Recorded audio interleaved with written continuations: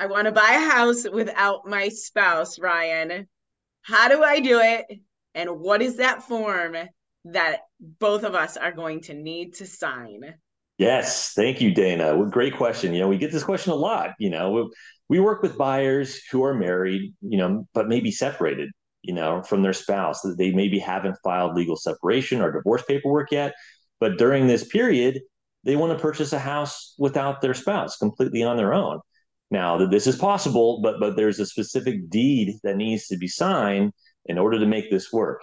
Now, we're in Arizona, and Arizona is a community property state, along with California, Idaho, Louisiana, Nevada, New Mexico, Texas, Washington, and Wisconsin. Wisconsin's the last one. So, community property means, by exact definition, property acquired during the marriage by either spouse, presumed to be owned by each spouse equally.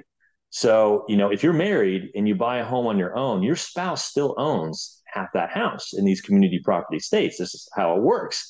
But if you'd like to buy the house and own it 100%, like you said, Dana, and not split it with your spouse, you could have them sign a disclaimer deed when closing on a purchase. So this allows the signing spouse to have no interest in the home.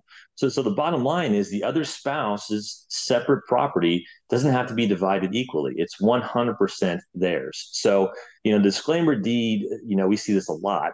Sometimes one spouse maybe has low credit. Sometimes, a married couple, like I mentioned, is separated, but they want to buy homes separately. That's when this comes in. And it's a powerful document that really allows you to buy and own 100% of the property, even in a community property state.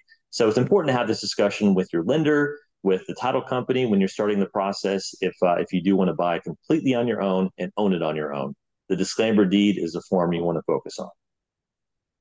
Yeah, really, really, really important. So if you guys have any questions regarding any of this process, please reach out to Ryan or I. Great tip for this Tuesday, Ryan. We will see you next week. Thanks, Bye, everyone. everybody.